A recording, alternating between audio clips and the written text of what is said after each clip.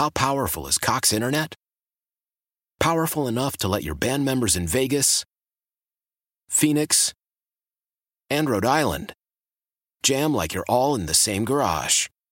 Get Cox Internet powered by fiber with America's fastest download speeds. It's internet built for tomorrow, today. Cox, always building better. Cox Internet is connected to the premises via coaxial connection. Speeds vary and are not guaranteed. Cox terms and other restrictions may apply. Analysis by Ookla Speed Test Intelligence Data. Fixed median download speeds. US Q3 2023.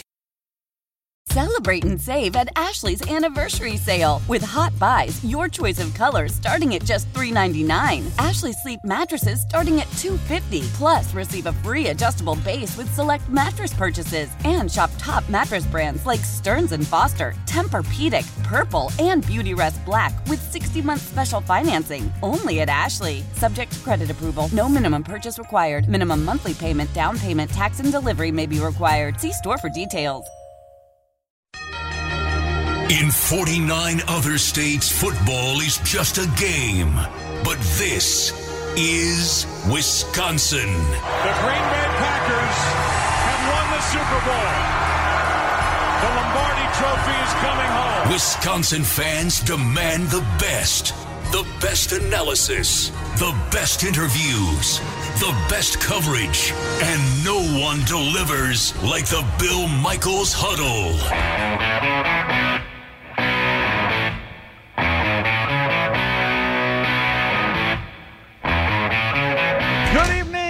Welcome, the Bill Michaels Huddle. We are on the air. Special time tonight, 7 to 9 of this evening Central Time. The Green Bay Packers enter Week 3 on a 7-game regular season win streak, the longest current streak in the NFC, and Green Bay's longest winning streak since 2016 through 2017 in that particular season.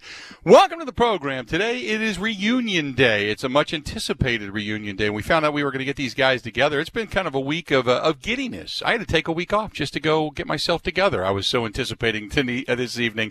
We are brought to you by Bud Light, the official beer sponsor of the Bill Michaels Sports Talk Network, also by Bud Light Seltzer. Unquestionably good. Go to budlight.com. Go back to the days of 1250 a.m. from 105.7 FM The Fan, our flagship station in Milwaukee. They didn't even have an FM at that point in time, and these guys were together. We'll introduce Mike Wickett. Mike, how you doing? There we go. I had to turn my microphone on. I'm well, Bill, and I know that Bud Light Seltzer is our sponsor right now, so I figure I might as well just do this. I might as well crack one open for you, Bill. As I always love supporting the sponsor, and I always like drinking. There you go. Yes, you are a pro at both. Thank you very much. And then the counterpart this evening, the other gentleman coming up to the panel, our good friend Doug Russell. Doug, how you been, pal?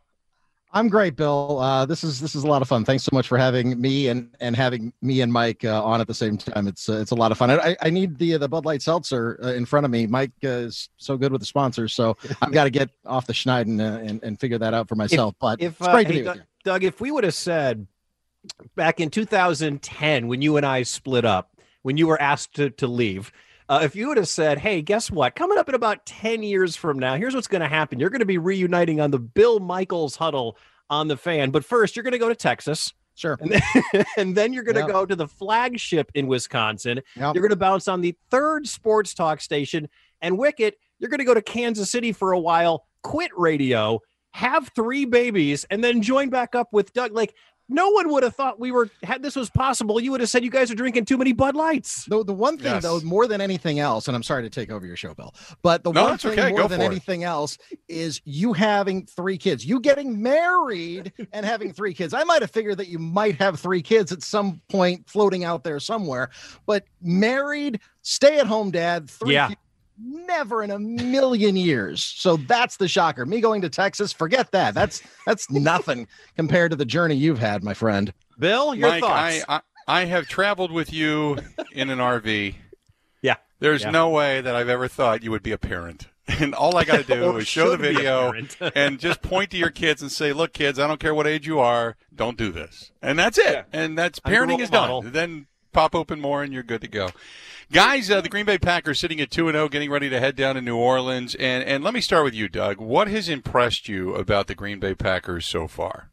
You have to point to the offense first and foremost, right? Because in game 1, it was the Davante Adams show. In game 2, it was the Aaron Jones show. So in game 2, the Packers were able to, Devontae was a non-factor. He wound up getting hurt in that game as well with a hamstring injury. He did return to practice.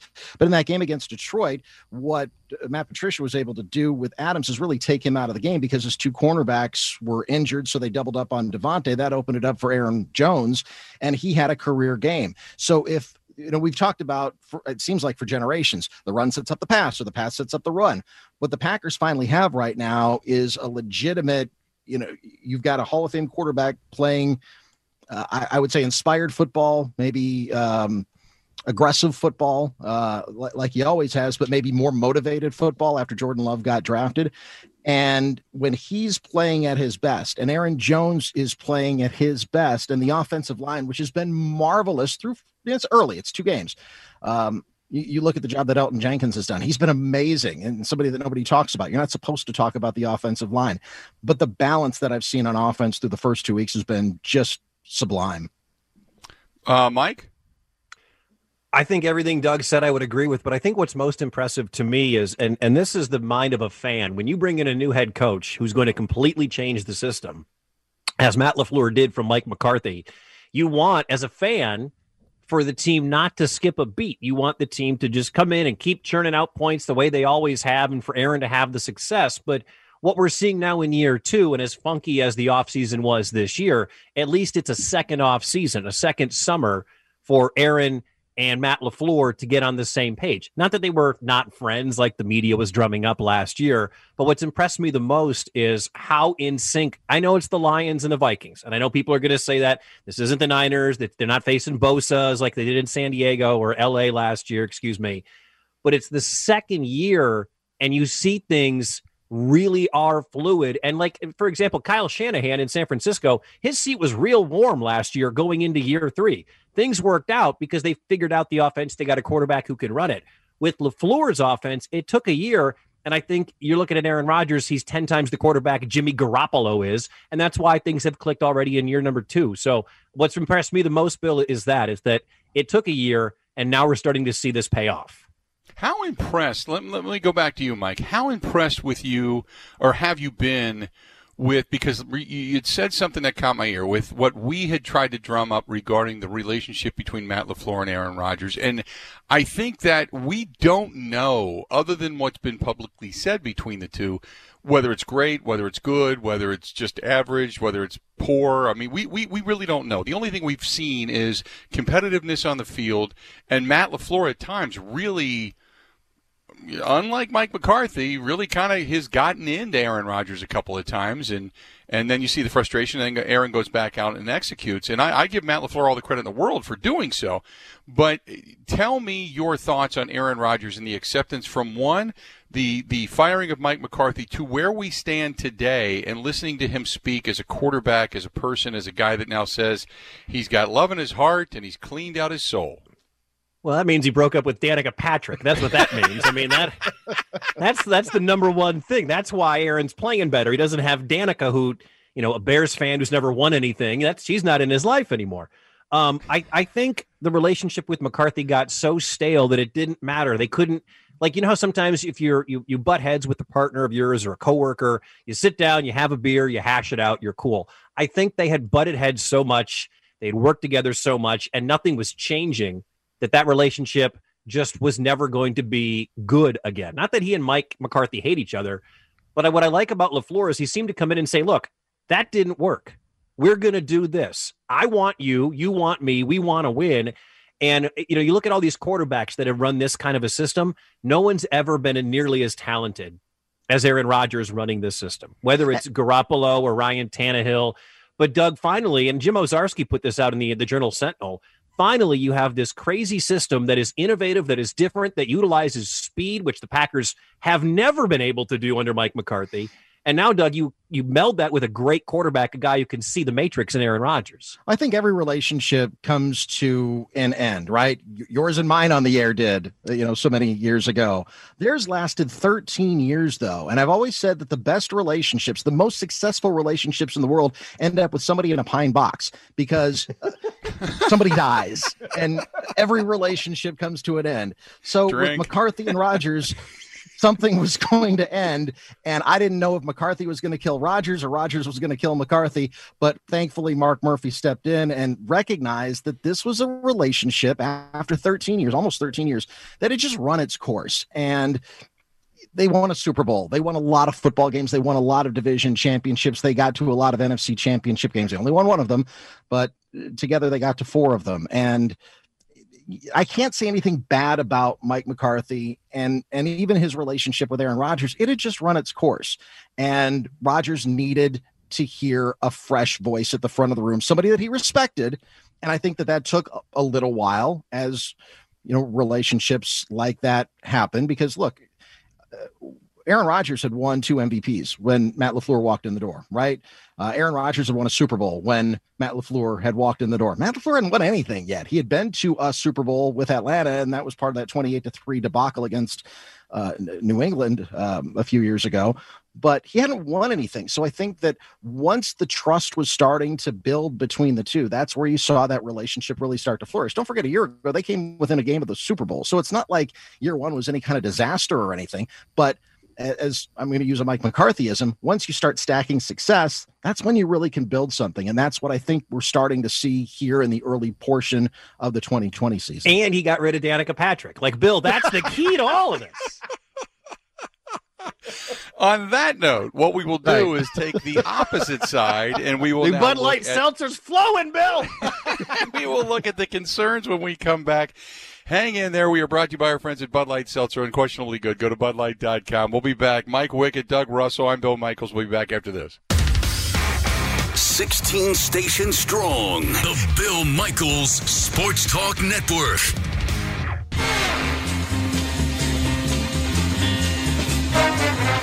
Anytime you're going against a back like Alvin Kamara, it's always a difficult task to take upon yourself. And our guys are going to have to be flying to the football. They're going to have to gang tackle this guy because he is going to make people miss. There's no doubt about it.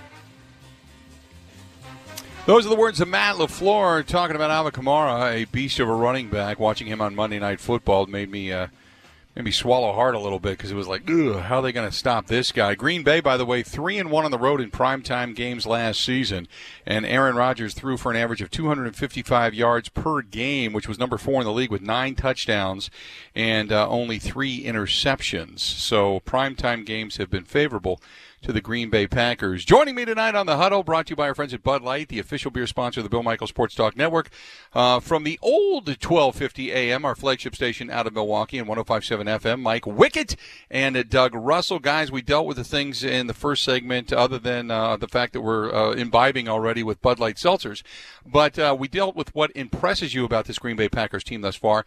What concerns you? Doug, I'll start with you. What concerns you about this Green Bay Packers team thus far out of the chute? Health at nose tackle right now. I mean, Kenny Clark out in the first week, and then Tyler Lancaster was lost early in the game last week as well. So if Clark can come back, obviously that solidifies a lot of things. You look at the depth on the offensive line. I think the offensive line so far, the front 5, they played unbelievably so far, but they've also had some injuries as well. Lane Taylor out for the season. So when that depth erodes a little bit, that becomes concerning, especially this early in the season. I think Jair Alexander's playing really, really well in the defensive secondary, but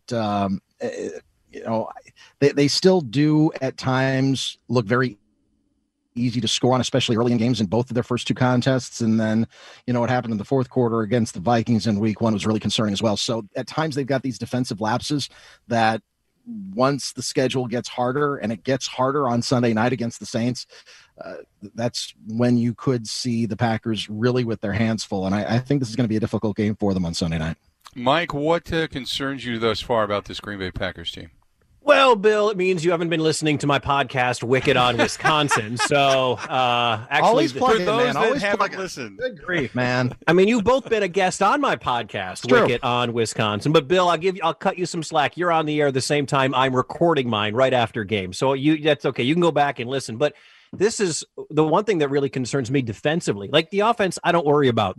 Doug's right. The offensive line's been great.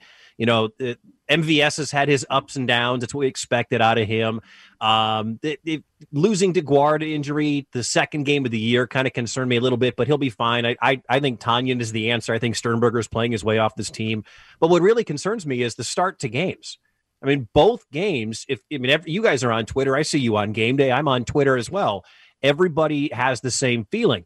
Minnesota marched down the field week 1. Last week, it was the Lions, and Stafford and company marched down the field. My question is, and I don't know the answer, but what is Mike Pettin scheming for or not scheming for in these opening drives? Because, it's the Lions and it's the Vikings. You can score on those teams at will. But if you let, New Orleans jump out and Breeze and company, I know we're going to get to Breeze arm, I'm sure it's not what it used to be, but with Kamara and all the weapons they have, they can actually play defense as well. They didn't play a lot of it on Monday night against the Raiders, but they can actually play defense as well. So they can get stops. And if you can't stop that team early, you could blink and be down 21-0. So the biggest concern I have of the Packers is the opening drives. The first 2 games against inferior teams, inferior opponents, have turned into touchdowns for the opposition. You brought up Drew Brees. Let's go in that direction. I was looking at Pro Football Focus and the premium stats, basically passing the number 1 passer rated right now in the league, not via the QBR, but actually graded out by Pro Football Focus, is Aaron Rodgers. Russell Wilson a close second. Meanwhile, you start to search for Drew Brees, 32nd in the National Football League, into the mediocre category. Not only for the pass, but running the overall offense. I'll go back to you, Mike. Do you believe that Father Time has both hands on the ankles of Drew Brees and is about to tackle him? Everybody was talking about, does Tom Brady have anything left in the tank? I don't really have an opinion on Brady. I haven't watched a lot of him play, a little bit here and there, but, just these first 2 games, you get to watch Drew Brees, and Drew's old by NFL standards. He just is, and you're not seeing the zip on the ball from Drew in these first 2 games that we're used to seeing. And I don't know if he's going to find it again. I don't know if there's something in the shoulder. I don't know if there's something in his body that hurts. Losing Michael Thomas obviously, takes away from his ability to rack up yards and whatnot. But, Doug, I firmly believe that Drew Brees is not just on the backside. I don't think he's last year of Favre's career, but I think he's starting to trend that way. Yeah, he's teeing off on 18.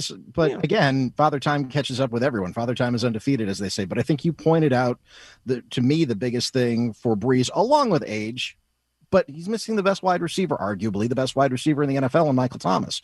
When you take away, we saw what happened to Aaron Rodgers the first year that Jordy Nelson wasn't available to him. He suffered. So when you've got, and now maybe, Emmanuel Sanders doesn't look like he might play on Sunday night either. So you take away the top 2 wide receivers for a quarterback who I still think is good. Is this his last season? Maybe. There was a thought that Tom Brady was flirting with going to New Orleans if Drew Brees was going to retire. And that's one of the reasons that this kind of played out as long as it did for Brady in the offseason, because he wanted to play with Michael Thomas in New Orleans and that offense with the Saints. Instead, Brees comes back. Maybe this is his last season or not. But when you're missing your weapons, you're not going to be that good. You're not going to put up the same numbers. Is the zip on the ball, is that something that's real? Yeah, of course it is. It's also real with Tom Brady in New Orleans as well. It's going to be something that Packers fans are going to have to steel themselves for in the next couple of years with Aaron Rodgers. It's a miracle that some of these guys are playing into their 40s. They're Hall of Famers, but guys don't play quarterback deep into their 40s very often. That's why they're the elite of the elite. So are we seeing the end of the Drew Brees era in the NFL? Yeah, probably, but I don't think he's got anything to apologize for, except for the fact that, he's missing the, maybe the best wide receiving tandem in all of football. Yeah, that's going to take a toll on this guy. The better asset when it comes to the backs, Alvin Kamara or Aaron Jones, for what it is now they're being utilized for, both in the pass game, the run game, and the blocking game. The blitz that Aaron Jones picked up on Sunday against the Detroit Lions, Aaron Rodgers would have probably still been picking teeth up off of the turf had Aaron Jones not went helmet to helmet and picked up the blitz. So, Doug, I'll ask you, I know we're watching him emerge, but now he's getting his opportunity and showing his wares in the Matt LaFleur offense. Who would you take? Would you take Alvin Kamara or would you take Aaron Jones? Boy, that's a great question, honestly, because I'm so glad he went to you first. I know. I love both of those guys.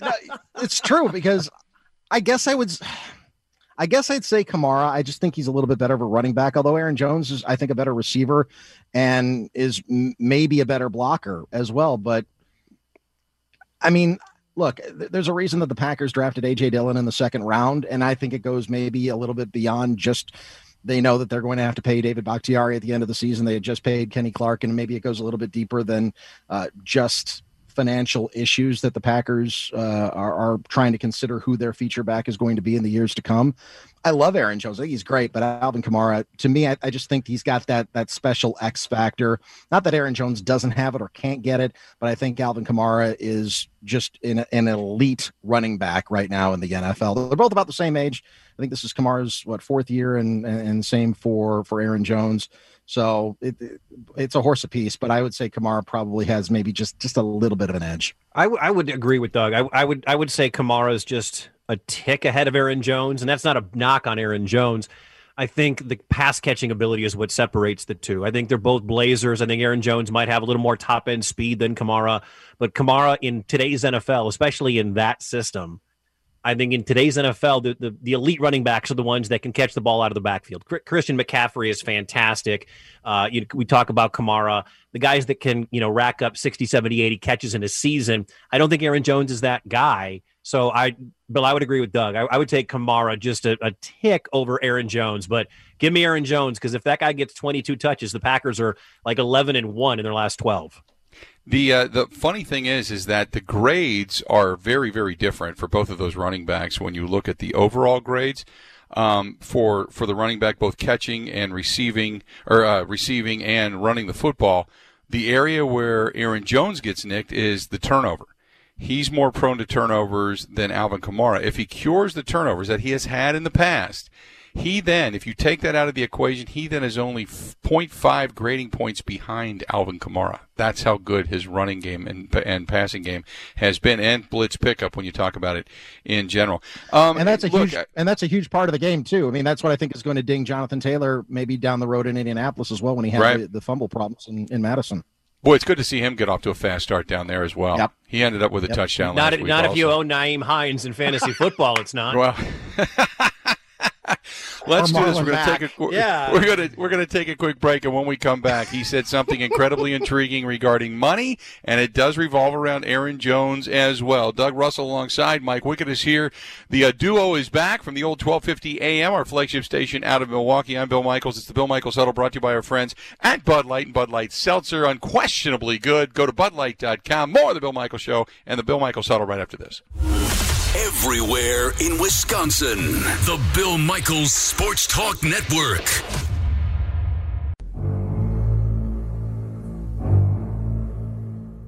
It won't be the same atmosphere that we played there over the years. I mean, I think we played there in 2008, 14. It's a tough environment to play in. New Orleans, Atlanta, Minnesota for so many years. There's some domes that are just a little bit different. I think the biggest thing is going to be the energy. Obviously, they had a long trip out to Vegas, playing Monday Night Football, short week. There's a lot of pride in their locker room, a lot of veterans, a lot of guys over 30. They're a really talented team, and so are we. There you go. That is Aaron Rodgers talking about heading down to the Dome. Going to be weird. You're not going to have Who Dat Nation going bananas down there and raising the decibel level. And he's right about the energy. They played Monday night. They had to travel from Vegas back home, get settled back in, begin to rehab, practice. Teams on Monday night do struggle on Sundays. That's historically a fact. The Green Bay Packers heading down to New Orleans to take on the Saints. That is Sunday night football.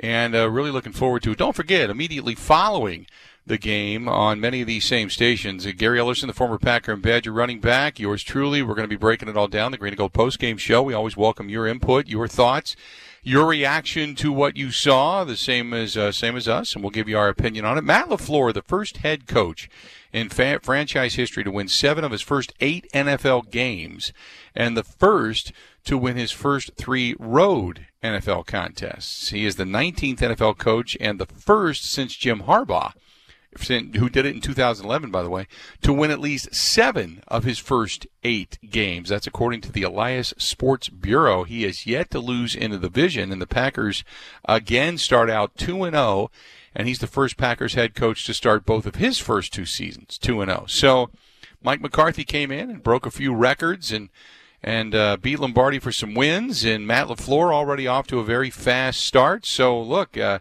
lot of things coming up roses when it comes to the head coach and the records thus far. You just need to kind of keep it going, and the Packers trying to get themselves more offensive outbursts, be as it may. Green Bay joined the Buffalo Bills 87 points and 1,119 yards as the only team in NFL history to register 85-plus points and 1,000-plus yards in the first 2 games of the season.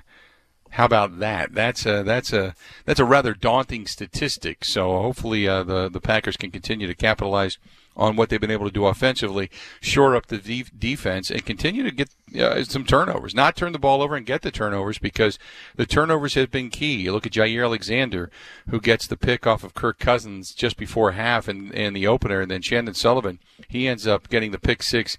It really kind of turned the tide in the game against Detroit. We got our guys with us, Mike Wickett and also Doug Russell, back together again. They worked together in the old 1250 a.m. days out of Milwaukee. Now it's 1250 a.m., 105.7 FM, our flagship station.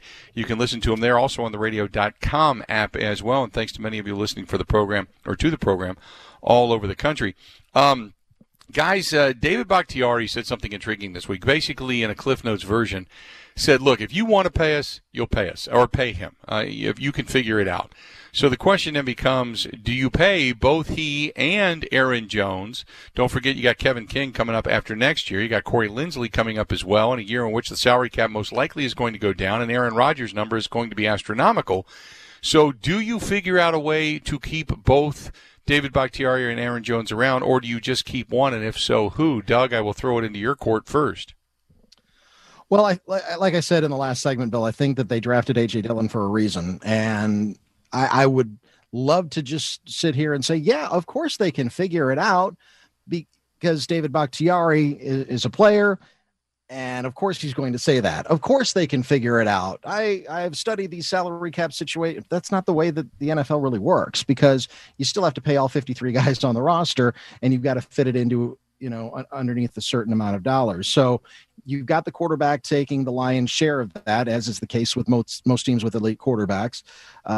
But the way that the NFL is set up is that you can't keep everybody, and you have to make difficult decisions. Brian Bulaga, a difficult decision for the Packers to have to let go. And we've seen this time and time again over the years as well. I mean, there's just a laundry list of players that the Packers would have loved to have kept. I think that, unfortunately, the number for Aaron Jones, and he's going to get paid. I just don't think it's going to be in Green Bay. Somebody's going to pay Aaron Jones. I don't think that it's going to be something that when the Packers sit down and really start to make those difficult decisions, what's more valuable to them? A running back. Running backs have very short NFL careers, as we all know, or a left tackle who's been an all-pro caliber guy who's protecting your franchise quarterback's blind side and still at the top of his game. If you're going to pick one or the other, it's got to be Bakhtiari, and I don't think they're going to be able to keep both. So I say that Aaron Jones is probably going to be let go at the end of the year.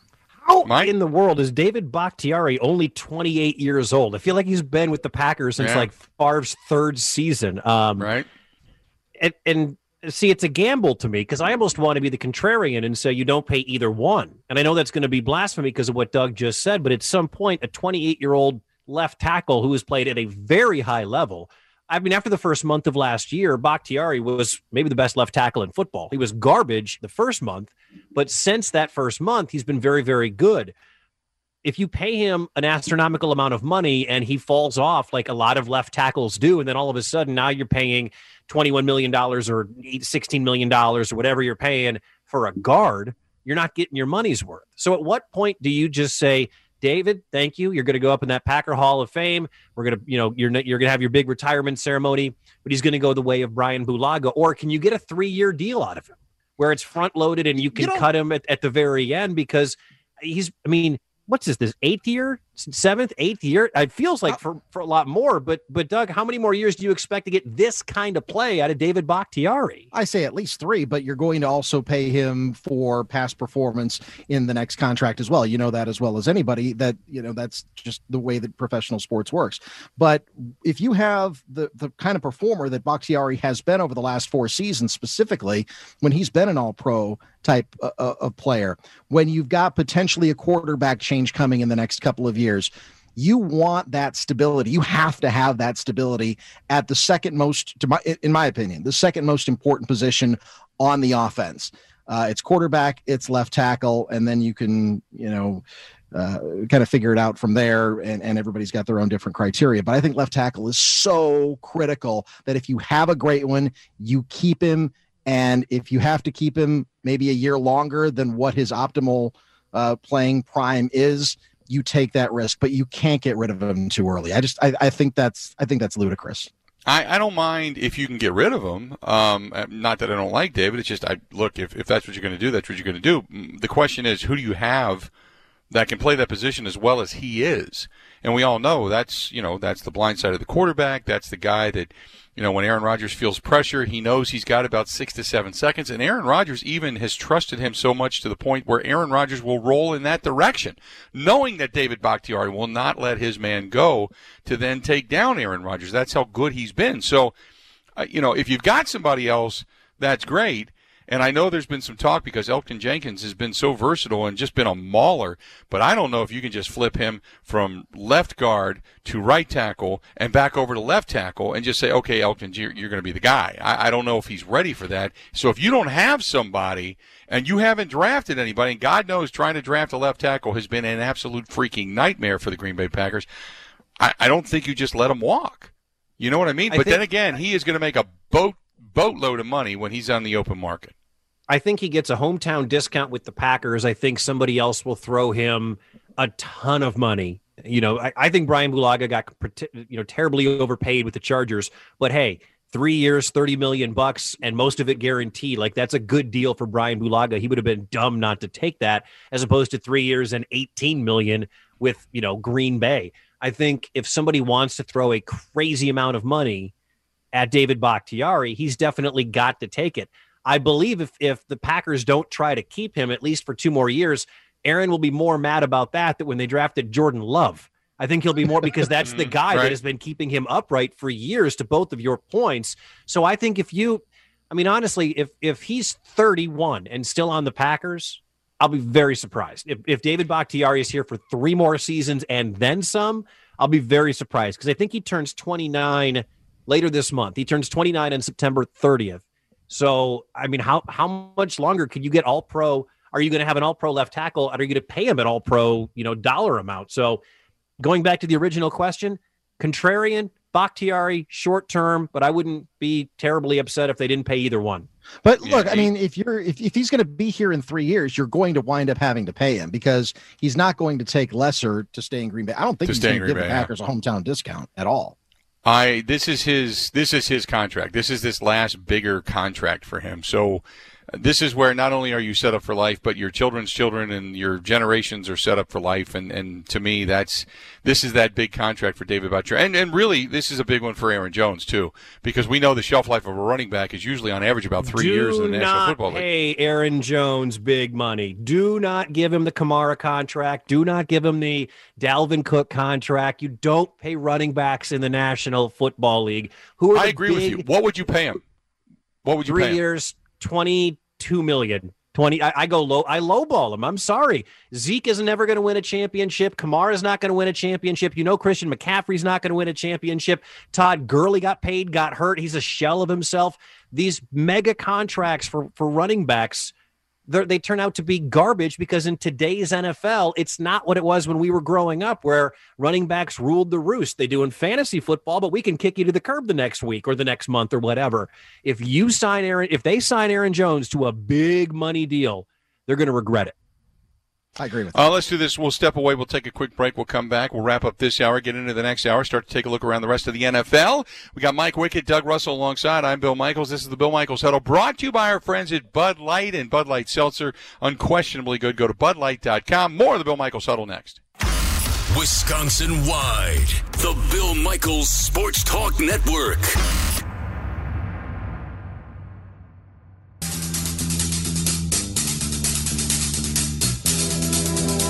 For example, just the Lions game, we just wasn't, just focused. I think that, we were just kind of all over the place. And, we came together on the sideline, we regrouped, and we made sure that, we played Green Bay football and Green Bay defense. And we'll make sure that, we come out and start the game fast and do what we got to do. That is Christian Kirksey talking about the defense wanting to play better, getting off to a faster start. The first two drives of the opponent, the first two games of the season, have resulted in touchdowns, and the Detroit Lions capitalized then again after that, as the Green Bay Packers still went on to victory, but it's been one of the areas of adjustments and of concern. Welcome back. It's the Bill Michaels Huddle, and we are brought to you by our good friends over there at Bud Light and Bud Light Seltzer. Bud Light Seltzer, unquestionably good. They have a 5-step filtration process, no lingering aftertaste, many, many different flavors, such as cranberry, grapefruit, pineapple, strawberry. Go to BudLight.com. That is BudLight.com. Been with us a long, long, long, long time. My 20th year with Budweiser, as a matter of fact, and thanks to them for being a part of the program.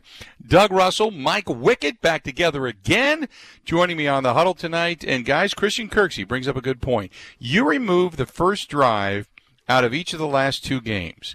If the Packers are able to get stops with the offense that they have, is this then the best team in football, Michael?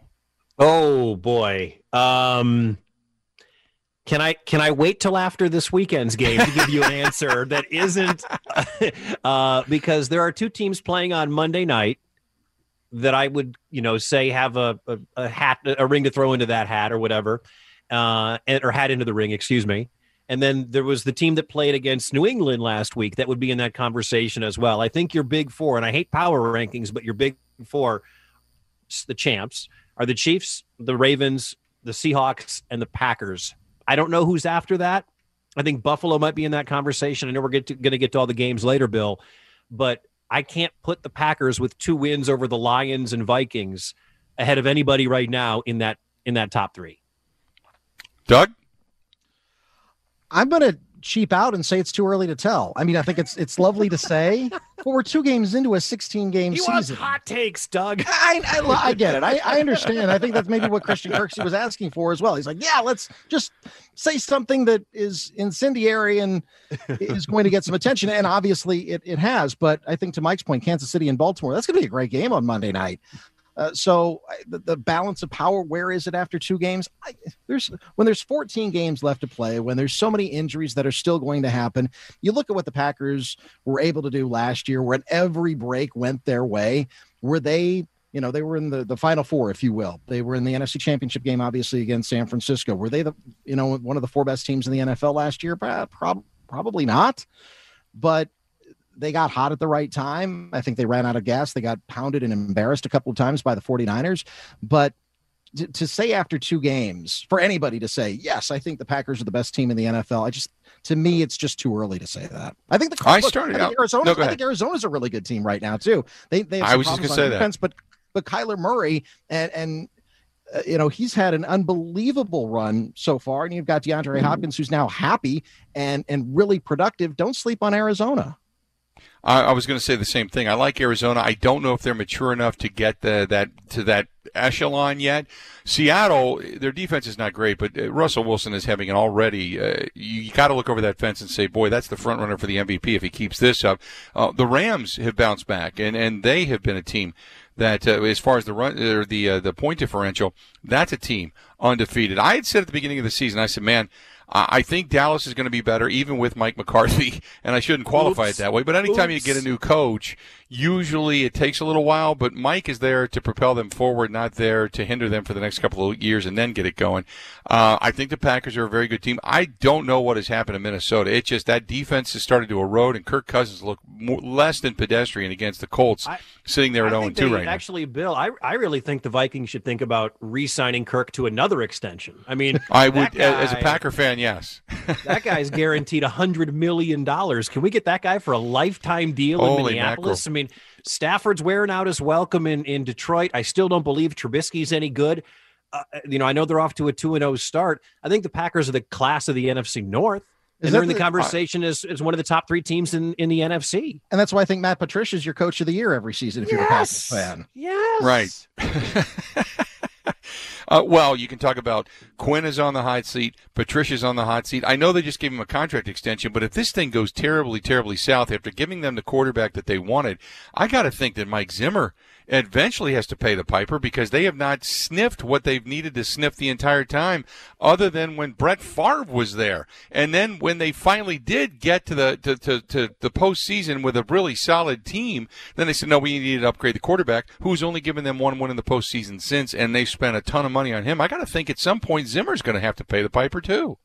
I totally agree. And I don't understand what Minnesota did in their playoff game, and I know San Francisco was the superior team, but to go away from Dalvin Cook, despite that being the teeth of San Francisco's defense, to not give the ball to Dalvin Cook 22, 25 times in that NFC playoff game was I was sitting here in my couch just thinking, what in the world are you doing? And then the Browns hired the offensive coordinator. It was the most Browns move ever.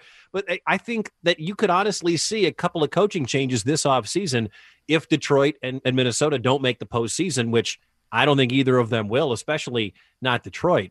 But, yeah, I think both of those guys could be gone. Well, look at Denver. I mean, what has Vic Fangio done as Broncos head coach? You want to talk about a team that's a disaster right now. And maybe John Elway, and I know we'll get to the other games later on in the show in the second hour, but, with Locke now out, you've got John Elway, who's this Hall of Fame quarterback who's been running this franchise. He hit on Peyton Manning. You're not going to not hit on Peyton Manning, but when does John Elway start to pay the piper for the disaster that he's overseen in Denver? He will never get fired.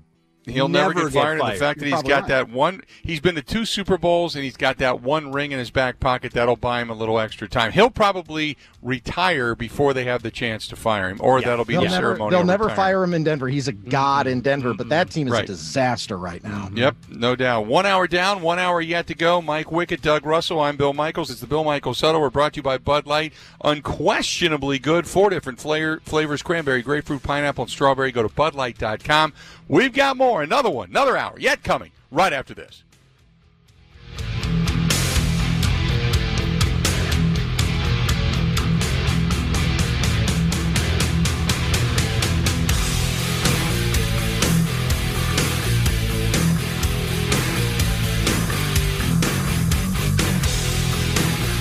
You're listening to the Bill Michaels Sports Talk Network.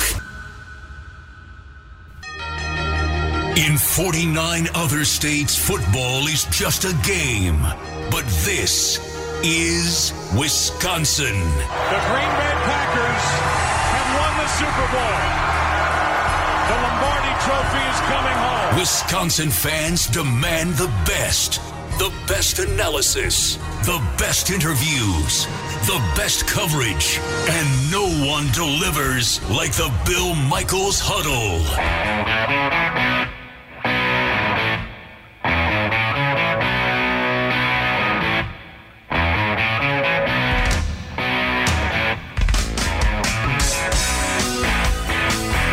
Welcome one, welcome all. As we sit here tonight, a little bit later than we usually are, 7 to 9 this evening on many of these network stations, the Bill Michaels Huddle. Thanks for taking the time to listen to us, staying up a little bit extra late tonight. Packers getting ready to take on the New Orleans Saints. You've got the Thursday night game on where you've got the Dolphins and the Jaguars going at one another. And tonight on the program, on our panel, The two guys used to work together at 12:50 a.m. before it even had an FM station or an FM signal. It was 12:50 a.m., our flagship station out of Milwaukee. Mike Wickett and Doug Russell along for the ride. Aaron Rodgers recorded a passer rating of 100+ in the month of September 5 times during 2011 through 2019. He continues to play at a top level, averaging a 119 quarterback rating as of right now. We talked about how good he is. But looking at this this New Orleans Saints team, guys, this was a team that many thought was Super Bowl bound. They had a little bit of a controversy when Drew Brees spoke up and then did not necessarily retracted his words, but then shifted his words back towards his teammates and such. I thought they were going to be able to wrap their arms around all of this and kind of move forward. But what I didn't count on was Drew Brees looking as if he's gotten a little bit older. And I know we touched on this in the first hour, but Drew Brees' numbers, Drew Brees' rating, Drew Brees' grades via Pro Football Focus, everything seems to be down. Can you just look at Drew Brees and say he doesn't look like the same quarterback, Mike?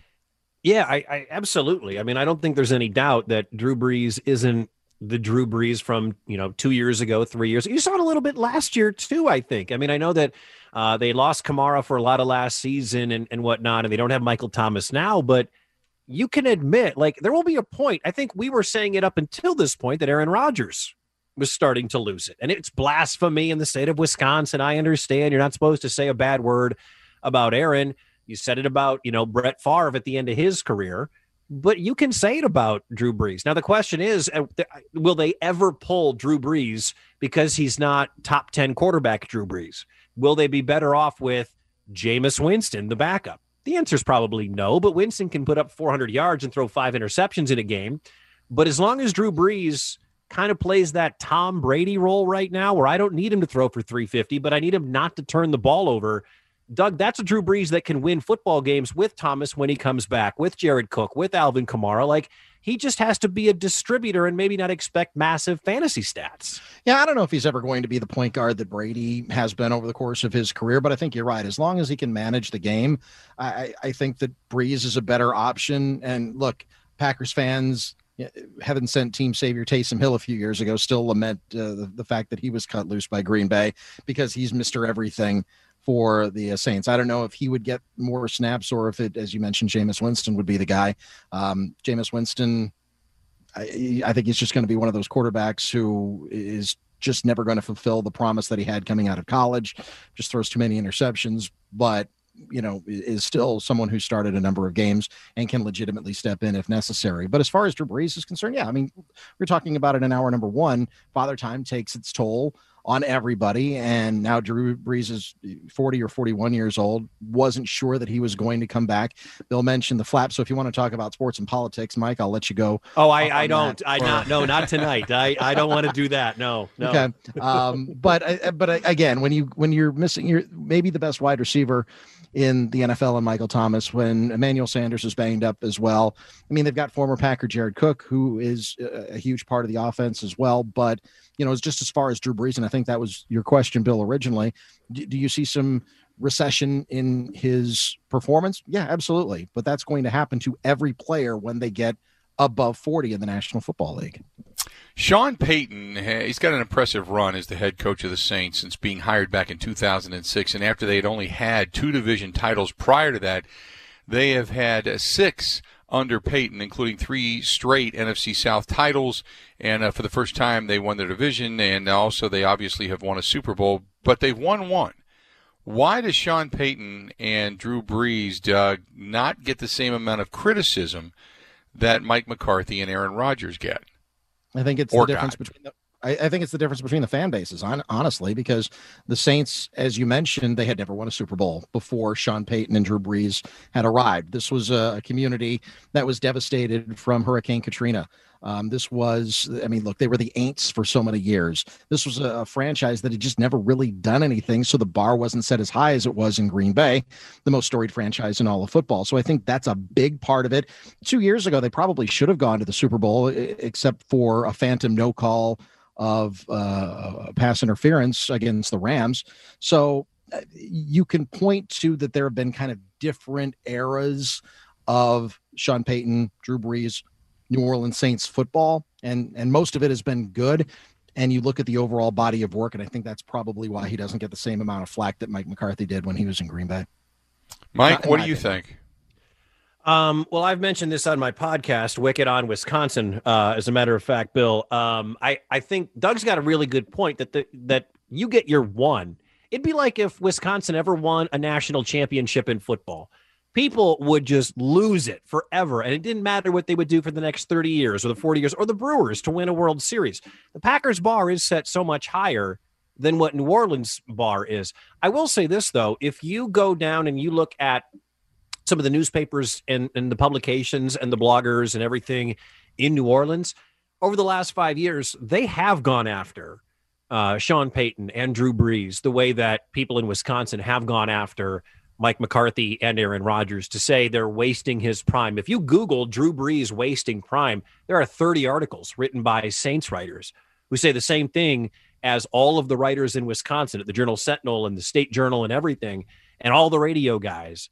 They have gone after him as well because, again, we're not in that world as much. We're consumed with Packers coverage, but down there they do criticize him. But I think Doug's point is spot on, though. Nationally, we may say, why isn't Drew Brees winning another championship? Why don't we hold Drew Brees to the same level of like Tom Brady and Peyton Manning when we talk about the greatest quarterback of all time?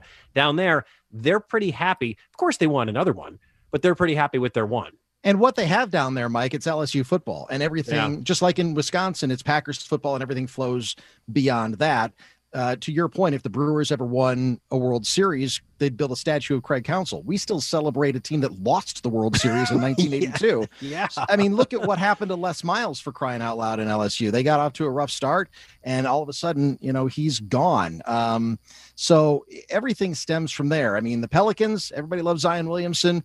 They're in fourth or fifth place as far LSU as Doug, LSU baseball is bigger than agreed than New Orleans NBA basketball. If Orgeron doesn't win another title in 5 years, do you think you think so? Yeah. Oh, yeah. I mean, I think that because he's a native, he just drips every time he opens his mouth, and the gravel that's in his throat talks about, I'm going to so étouffé. He's a guy that they're going to build a statue to. And I can't see that guy coaching at Stanford. It just doesn't seem like the kind of guy. Well, they turned him down. They said, no, he wasn't. It was just basically because of the way he talked and the way he looked. Did you see that 60 Minutes piece?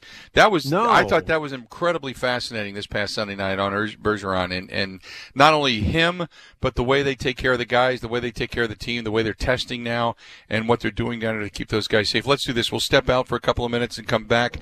Then we'll get into the rest of the NFL coming up here towards the bottom of the hour. But we're talking with Doug Russell, Mike Wickett. It's the Bill Michaels Huddle. It's brought to you by Bud Light. Bud Light, the official beer sponsor of the Bill Michaels Sports Talk Network, and the Bud Light Seltzer, unquestionably smooth with many different flavors. Go to BudLight.com. More of the Bill Michaels Huddle, and we'll talk about Dome Field Advantage next. Border to Border, the Bill Michaels Sports Talk Network.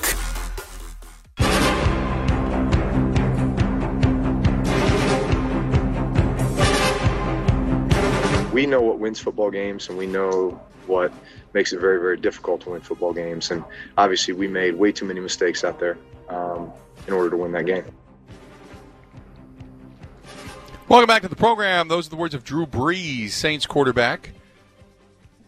And they have had some issues. And Drew Brees has not been the quarterback or the Drew Brees that we have come to know over the years. And it's going to be an interesting contest coming up on Sunday Night Football down in the Dome. Mike Wickett, Doug Russell, both joining me tonight in the Bill Michaels Huddle.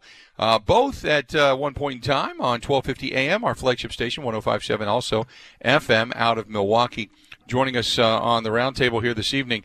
And so you talk about the Dome Field Advantage, as they call it. New Orleans tied for fourth best home record in all of football. The number one team, New England. The number two, Green Bay, and then Baltimore being number three since 2013. So I know it's a weird scenario. And Aaron Rodgers kind of alluded to it in his press conference today, saying, look, they had to play on Monday night. They got to come back home. They're going to be a little more fatigued. You're only going to get 70 decibels. It's not going to be Who Dat Nation. Is playing in this dome, when we circled this at the beginning of the season, when we saw the schedule come out, is playing in this dome really, truly a home field advantage, Mike? You know, I looked at the schedule like everybody else did, and I had them at 12-4, and this was one of the losses. The thing is, with COVID and no fans being anywhere, I don't think home field advantage matters as much. And as a matter of fact, we saw it against Minnesota in the opener. When was the last time Aaron Rodgers drew the opposition off on their home turf? So right. Without fans, I feel like at Lambeau, it'll play the same way. Home field advantage goes out the window. I mean, that was one of the biggest problems for the Milwaukee Bucks was they didn't have their home field advantage when they were down in the bubble because they play so well at Fiserv Forum in Milwaukee. I don't think home field factors in all that much. I mean, it looks good to me. It looks good to the fans. It sounds good. I like the piped-in crowd noise. I didn't think I would. I was wrong. But to the guys on the field, I bet it feels more like a closed scrimmage. And I don't know if that favors Green Bay more or less, but I don't think it helps at New Orleans anymore playing at home.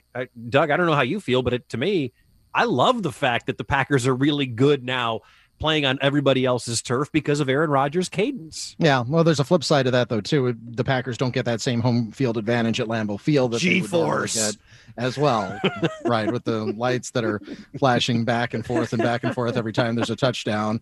So, look, I think... Well, it's better than that foghorn that they were playing, which was supposed to be the, what was it, SS Green Bay, and it sounded like your fat Uncle Charlie after Thanksgiving dinner sitting in your favorite chair. Do they still do that at Soldier Field? I haven't watched a Bears game yet. Do they still have that stupid horn that sucks playing at Soldier Field? No. One in Minnesota. I don't think they do in Chicago. Do they, Bill?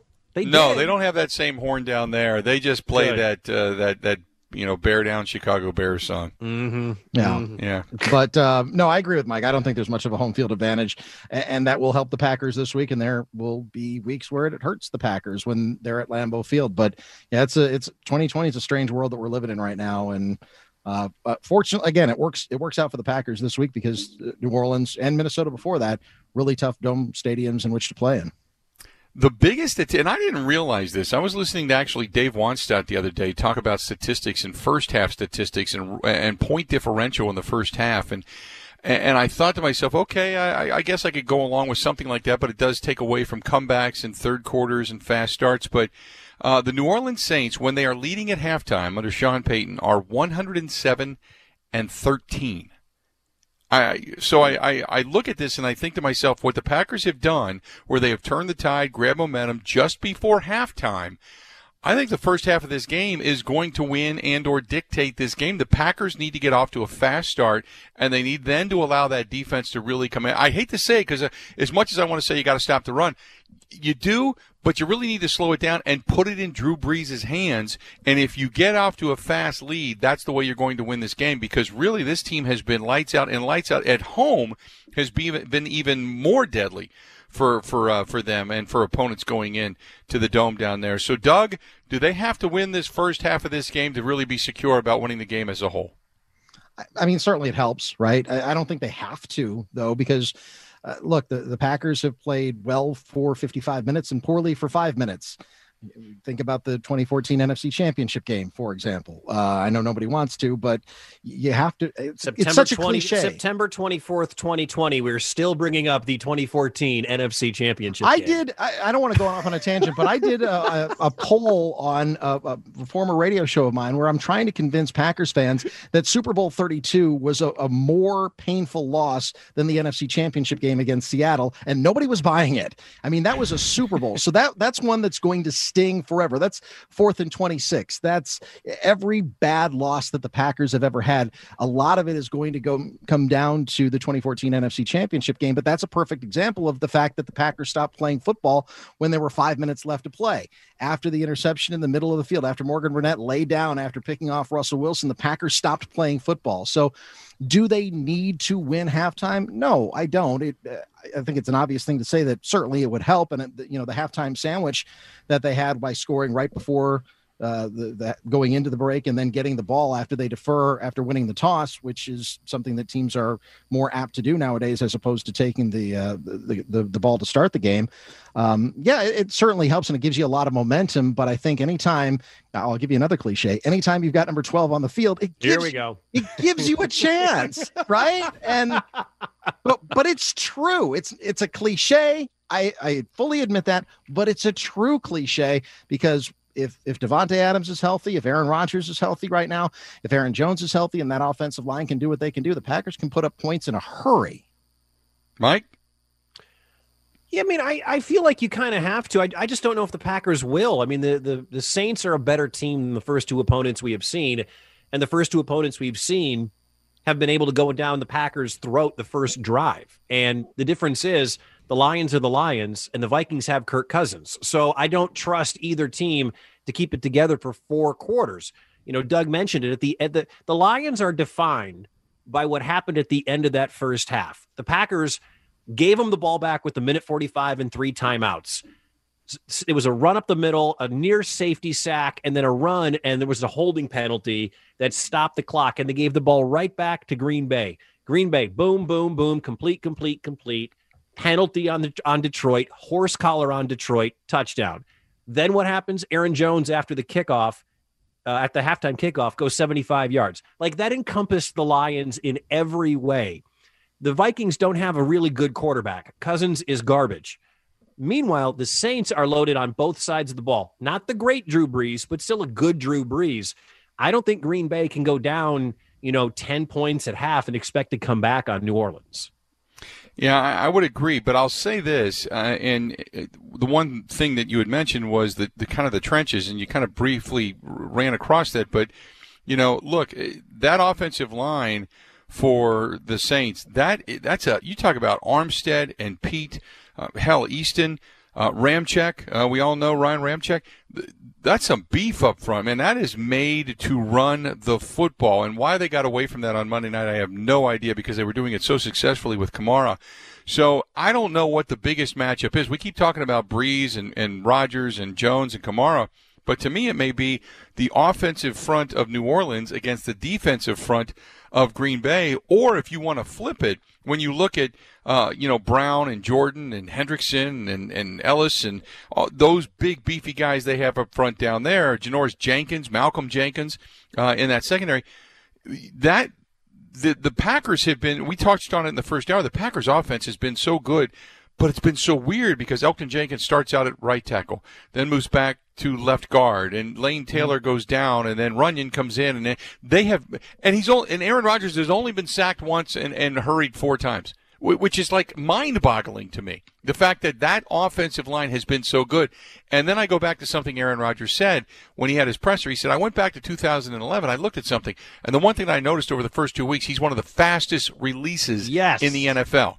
And he's getting rid of the football. So to me, if Aaron Rodgers plays that style of football, and they can, and this is barring the fact that maybe say Davante Adams doesn't play or what have you, but if he can get rid of the football quickly, it completely negates a decent pass rush and a team that was 4th or 5th in sacks last year coming into this season. It would completely negate that, and to me, that might be one of the biggest keys of the game. Doug? No, I agree with you. And look, I think that the release point for Aaron it made him, he went back to 2011. That's the year that he won his first MVP award. The Packers were 15-1 that season. And sometimes when you get away from what makes you successful, and I don't know if that, had to do with the disconnect with Mike McCarthy, and then it just got further and further and further in the rearview mirror. That's a possibility. I don't know. But sometimes when you aren't as successful, you want to go back to try to figure out, what was I doing well? What was I doing right? And to have someone at the stage of Aaron's career that can go back and be, responsive enough to kind of go back and look at, this is what made me the best player in football. This is what put me in Canton in the first place. And then go back and try to emulate that again with the weapons that he has right now. They've got to hang on to the ball. MVS has to hang on to the ball. The tight ends have to hang on to the ball. Davante Adams has to stay healthy and on the field. But if all of those things can happen, I would put the Packers offense up against just about anybody's. And I think this is going to be a great game, honestly, coming up on Sunday night. Honestly, and I know we're up against the break, Bill, so I'll be real quick, but they got to find somebody to be a reliable second option to catch the ball outside of Aaron Jones. I mean, Davante, if he's healthy, is fine. Jones, cool. MVS has been up and down. Lazard's been up and down. The tight ends have been up and down. They have to find somebody who's going to be that second option. I completely agree. The one thing I can say is Alan Lazard, a couple of catches he has made has been that third down catch that he had against Detroit was phenomenal. The diving catch when the ball was, I don't want to say poorly thrown, it's probably thrown in probably the only place you could possibly grab it. But that guy's been as reliable gets, except for some of the catches, and we talked about Marquez Valdes-Scantling as well, that are right there. Tonyan, right there. And guys, the young guys, it's like I want Sternberger. It's like I want James Jones to walk in and go, hey, guys, this is what happens and this is what you do. Because remember, James Jones, back during when they went on that run, he had that touchdown catch in Philadelphia right there. And it went right through his fingers, and he ended up calling his old high school coach, and the guy said, hey, dummy, you can't run without the football. And for whatever reason, that stuck, and then he became a terrific wide receiver. Let's do this. We'll take a quick break. We'll come back. We'll start to look around the rest of the NFL. You got one in progress right now, and there's a beatdown going on in Florida. But obviously there's two teams playing from Florida. We'll tell you what's going on there, and then we'll pick the rest of the games coming up. Stay tuned. We got more of the Bill Michaels Huddle brought to you by Bud Light with Mike Wickett, Doug Russell coming up right after this. 16 stations strong. The Bill Michaels Sports Talk Network.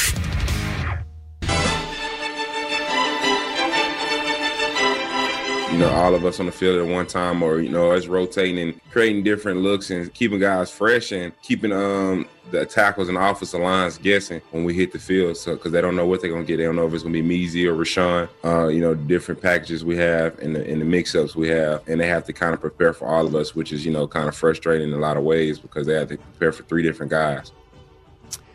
There you go. That's Preston Smith, and talking about the three-headed monster, and then obviously Za'Darius Smith, Rashawn Gary, the other two heads of that three-headed monster, as Rashawn Gary is, at least making some plays and getting noticed. So he has been solid. He has cut off some cutback lanes. He's put some pressure on a quarterback. He's obviously got a sack. He put pressure on Matthew Stafford, enough so that that's when that ball got Chandon Sullivan ended up picking him off and taking it back for the pick six, which it really started up front. So Rashawn Gary playing some quality snaps as well. Welcome back. It's the Bill Michaels Huddle, brought to you by our friends at Bud Light, the official beer sponsor of the Bill Michaels Sports Talk Network. We've got Doug Russell and Mike Wickett alongside, reunited together again. Time to take a look around the rest of the NFL. I don't want to get into the picks of the game that's currently going because it's a little bit late in the evening, but Miami currently 21-7. Take the Dolphins, 21-7 with Fitzmagic over Minshew Mania. The beard over the mustache right now, 21-7. The Dolphins winning that contest. The other games on the docket. Fitzpatrick went to Harvard. I had never heard that. I did know that. That is amazing. I heard that the other day, and I was blown away. He is also the team doctor, I think. He's that smart. Let's go to the games that are on the docket. The 0-2 Atlanta Falcons, who just watched it get away on the watermelon onside kick via Mike McCarthy. Only an onside kick could be named after food coming out of Mike McCarthy's institution. But that being said, they are hosting the 2-0 Chicago Bears. I mean, how about those Chicago Bears, guys? I'll start with you, Mike. I missed the final minutes of the collapse of the Atlanta game because I was recording my podcast Wicked on Wisconsin after every Packers game. And so I didn't get a chance to see the very end, Bill, of that game. But what a choke job. How do they come back from that? Like, if you're the Atlanta Falcons, honestly, what kind of attitude are you going to have? Are you going to say, guys, we got to put that behind us, come back out, throw the ball to Julio, throw the ball to Calvin Ridley? Or are they going to just choke it away? And on the flip side, Doug, Mitch Trubisky has 5 touchdown passes in the last 5 quarters. This guy is actually putting up good numbers for Chicago. Yeah, he's playing Trubisky. Pretty well. Yeah, but are they going to win? Is Mitch Trubisky and company going to win? No, Atlanta has to win this game at home. And Doug, I'll take the Falcons. No, I'm going to take the Falcons as well. I just think they're desperate.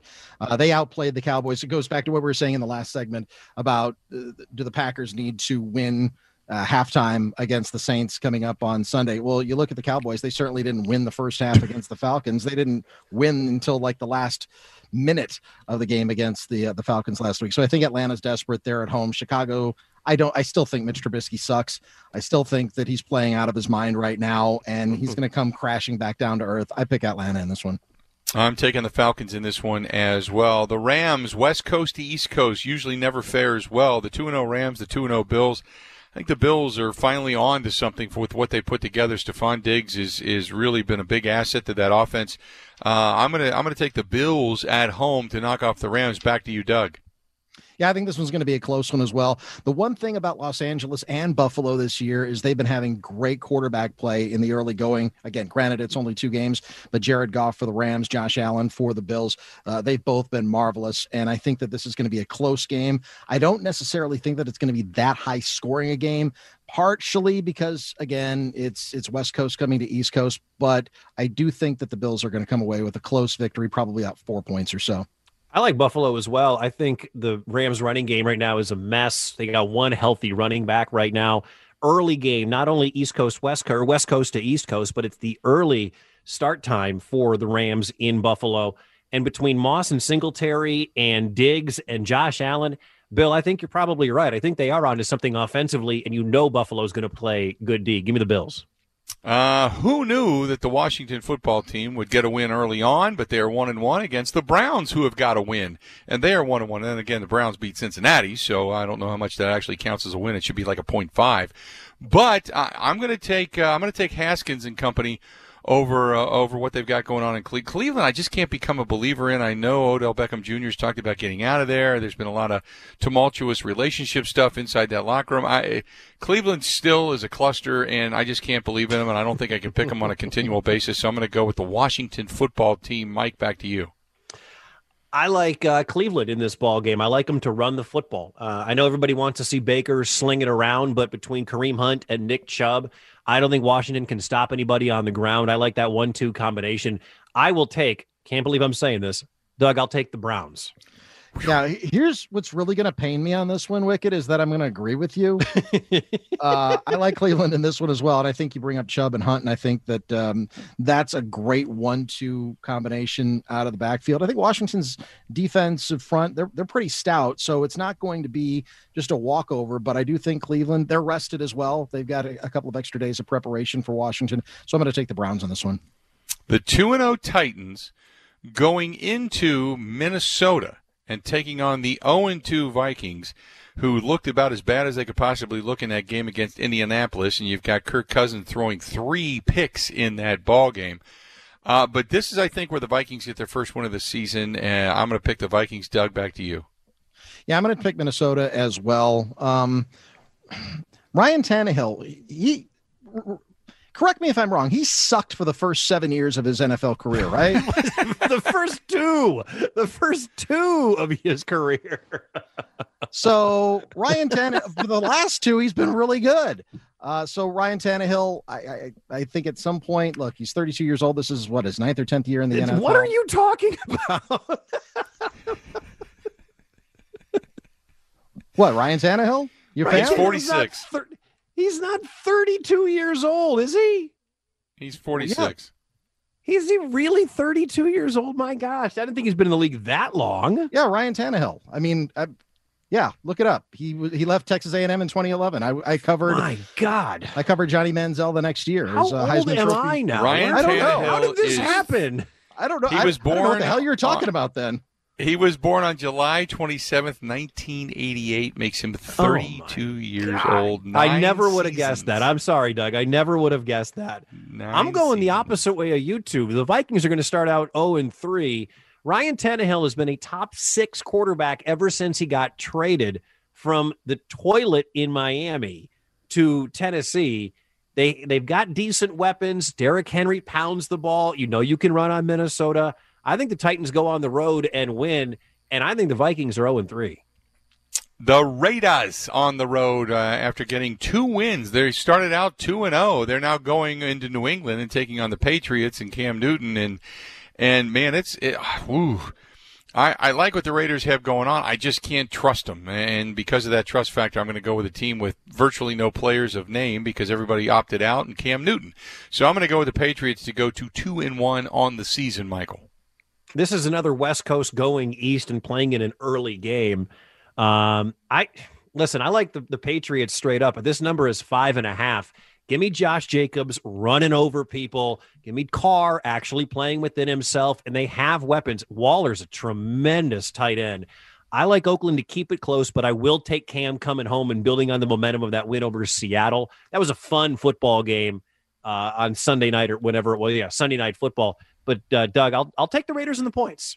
Yeah, I'm going to take New England, actually, in this one. I'm with Bill. I think that Cam Newton is rejuvenated with the new change of scenery that he's gotten this year. I think the Patriots offense is a little bit more balanced. I like Waller, don't get me wrong, for Las Vegas. I like Derek Carr. He's a nice player. But I'm going to go with New England on this one. I think it's going to be a close game. Knock on wood if you're with me. Then the 49ers, talk about another West Coast to East Coast. 49ers sitting at 1-1 and not looking too great, and they have lost a boatload of people. And they're staying basically in New York because they're playing on the same turf that they blamed for costing them all the injuries last week. So they're playing at MetLife Stadium again, this time taking on the Giants and not the Jets. The Giants are winless, and they've lost Saquon Barkley for the remainder of the season as well. So, Doug, I'll go back to you. I'm taking the 49ers to get a win, but this is going to be a close one and an ugly game. Yeah, the Giants just suck out loud. You mentioned Saquon Barkley out for the rest of the season. San Francisco's been banged up as well, Raheem Mostert with a knee injury. George Kittle back at practice today, though, so I think that's going to help Jimmy Garoppolo, who needs that target to. And look, Garoppolo's a little bit banged up as well, but I think that if he can get Kittle back in the lineup, that's just going to take away so much pressure on him. You talked about the fact that they stayed in town from last week playing the Jets at the Meadowlands. Now they're playing the Giants at the Meadowlands. So you take away that West Coast to East Coast. I like the 49ers in a close one on this one. The Giants are one of the worst teams in the league. I think they're going to go to 0-3. Jimmy G didn't practice today, likely not practicing the rest of the week. Listen, if Nick Mullins starts, give me the Giants at home. All right. Give me New York and Wayne Gallman. Give me New York and Devonta Freeman. Give me New York and Dion Lewis. Give me Danny Dimes and the Giants if Nick Mullins can't go, because that's just a lot of starters from the San Francisco 49ers that will be out. If Mullins plays or starts and Garoppolo can't go, give me the G-Men, Bill. I will give it to you. One more before we take the quick break. I will give it to you. Take the G-Men. The Bengals at 0-2. Taking on the Eagles at 0-2 in Philadelphia. I know in Cincinnati they like what Joe Burrow has brought to the table, but it has not proven to be a winning formula thus far. Meanwhile, Carson Wentz, to say he's struggling would be a mighty understatement, and you talk about the word suckage. He has been terrible, and Doug Peterson has now gone on the defensive for his guy and almost blaming the media for asking tough questions. Things are getting hot in Philadelphia. Wentz stinks out loud. Burrow's better, and I'm going to pick the Bengals on the road to get their first win of the season. You know, as a guy who has Carson Wentz as his starting quarterback, Bill, you are basically just pouring salt into the wound over the last 14 days of my life. I really do. He's the only quarterback I have on my roster, and the rest of the waiver wire looks like Mitch Trubisky and Nick Mullins. So you're really not making me feel very good about this. I'll say with all the weapons playing at home, I know home field is not what it was. I just don't see Joe Burrow going into Philadelphia and winning. I will take Carson Wentz at home. If this game was in Cincinnati, Doug, I'd go the other way, but give me the Eagles. I think that's wishful thinking on your part. I think at some point the NFL has to realize, and I hate agreeing with Mike Greenberg because I disagree with him on just about everything. But when he went after Carson Wentz this past week, Carson Wentz sucks. And I think that it's time the NFL realizes that Carson Wentz may have been you put him in that echelon of overrated quarterbacks coming out of college. He's literally done nothing. He's gotten injured. And when he has been able to play, he has done nothing for Philadelphia. This is not helping my confidence in my fantasy team, Doug. Not a little bit. None. Zero. I'm sorry. I'm the truth teller. Cincinnati wins this one. There you go. Let's do this. We're going to take a quick break. We'll come back, wrap it up rather quickly in the next segment, but we're going to look at all the games, including the Sunday night game. Packers taking on the Saints, and that big one coming up on Monday, the Kansas City Chiefs taking on the Baltimore Ravens. We've got more of the Bill Michaels Huddle final segment coming up next. Everywhere in Wisconsin, the Bill Michaels Sports Talk Network.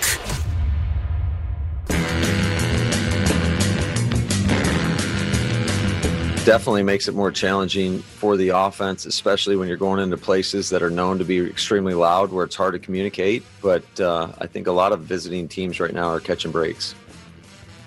Those are the words of Matt LaFleur as the Packers get ready to go into a fanless, although there's going to be about, I think, anywhere from 700 to 1,000 people that have been invited for the game, but basically a fanless Superdome. Joining me on the huddle tonight, Mike Wickett, Doug Russell. We're going to roll through these. We only got about 4 minutes left to go here, guys, so we're going to get through these rather quickly. Steelers hosting the Texans. Texans 0-2, Steelers 2-0. Steelers are playing some good football, and I'll say this about the Texans. I as much as I love J.J. Watt, I just don't believe in what Bill O'Brien's got going on. I'm taking the Steelers at home. Doug? Yeah, I would agree. And look, Houston's already played Kansas City and Baltimore, and that is partially why they're 0-2, but I just don't see them getting out of it at Pittsburgh against the Steelers, but it'll be fun to see all the Watts together. Can't believe Bill O'Brien still has a job and got promoted. Give me the Steelers at home. Colts at home, 1-1. Jets 0-2. Jets stink on ice. Colts at least have a decent quarterback. I'm taking the Colts at Lucas. Mike, back to you. Flyover country loves the fact that both New York teams suck. Give me the Colts at home and a big day for T.Y. Hilton. Big day for Jonathan Taylor. Go on Wisconsin. Colts roll over the Jets because they are just terrible. And the Chargers, who are finding quarterbacks and suddenly having a little bit of life, they are at home hosting the 0-2 Carolina Panthers. As much as I like Teddy Bridgewater, I just can't pick the Panthers right now. I think they're too much in rebuild mode. I'm taking the Chargers at home to go 2-1. Back to you, Doug. Yeah, I know Christian McCaffrey this week as well, so the Panthers don't have a chance. I think the Chargers are going to roll. I do, too. I think the more exciting thing is the lawsuit Tyrod Taylor is going to file against the Chargers for puncturing his lung and knocking him out of last week's game. I like the Chargers at home. I like Herbert to get his first win. If you hear this sound, this is the Cardinals pounding yet another nail in Matt Patricia's coffin. The Cardinals are at home as Matt Patricia tries to explain his way out of the start that they have. I'm taking the Cardinals, DeAndre Hopkins, and Kyler Murray and everybody to beat up on the Lions yet again. Doug, back to you. In the words of Leonardo DiCaprio in Catch Me If You Can, I concur. High-scoring game, lots of points. Look for Hawkinson in the end zone. The Cardinals stink against tight ends, but I like Arizona. I might be buying what you guys are selling. The Cardinals might be for real. The Broncos, who also stink on ice, are at home, but here comes Tom Brady and the 1-1 Buccaneers into town. Look, Brady, Gronk's going to bust out at some point. They're going to start using him with only a couple of catches on the season. I'm going to take the Buccaneers on the road. Mike? This was sexier when it was Drew Lock, maybe one of the future faces of the NFL versus Brady. I like Tampa to go on the road. I don't think Denver's going to have enough to keep up. You don't believe in Jeff Driscoll? No, I do not believe in Jeff Driscoll. As the quarterback. Yeah, I think Tampa Bay is going to roll, and Tom Brady will take what Bruce Arians said last week to heart, and I think he's going to have a good game. You got the Seahawks at home with Russell Wilson having a terrific season, taking on the king of the watermelon kick. That is the Dallas Cowboys and Mike McCarthy. Yet again, Pete Carroll and Mike McCarthy. I think Pete Carroll, again, gets the best of them. I'm taking the Seahawks at home in this one, Doug.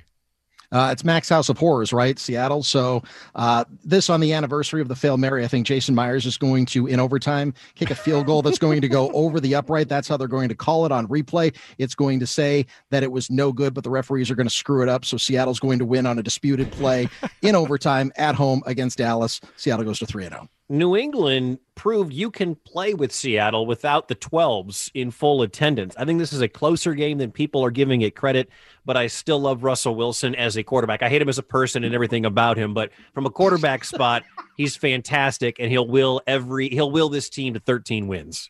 Then you've got the Monday night contest, the Chiefs and the Ravens. Boy, this is one we're all salivating over. 2-0, both teams. Kansas City on the road in this one, but I'm still going to say Patrick Mahomes, Andy Reid, they come away with the win, Mike.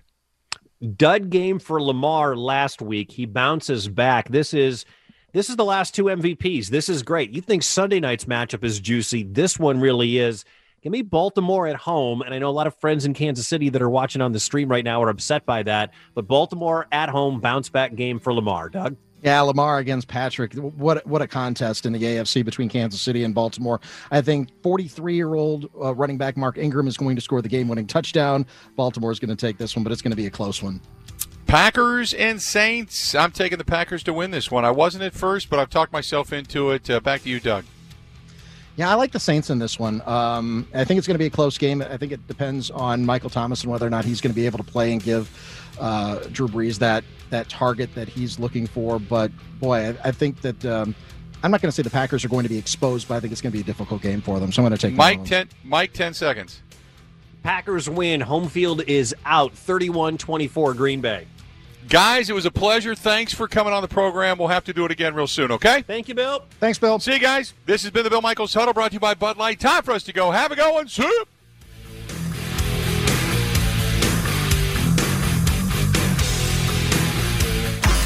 Wisconsin-wide, the Bill Michaels Sports Talk Network.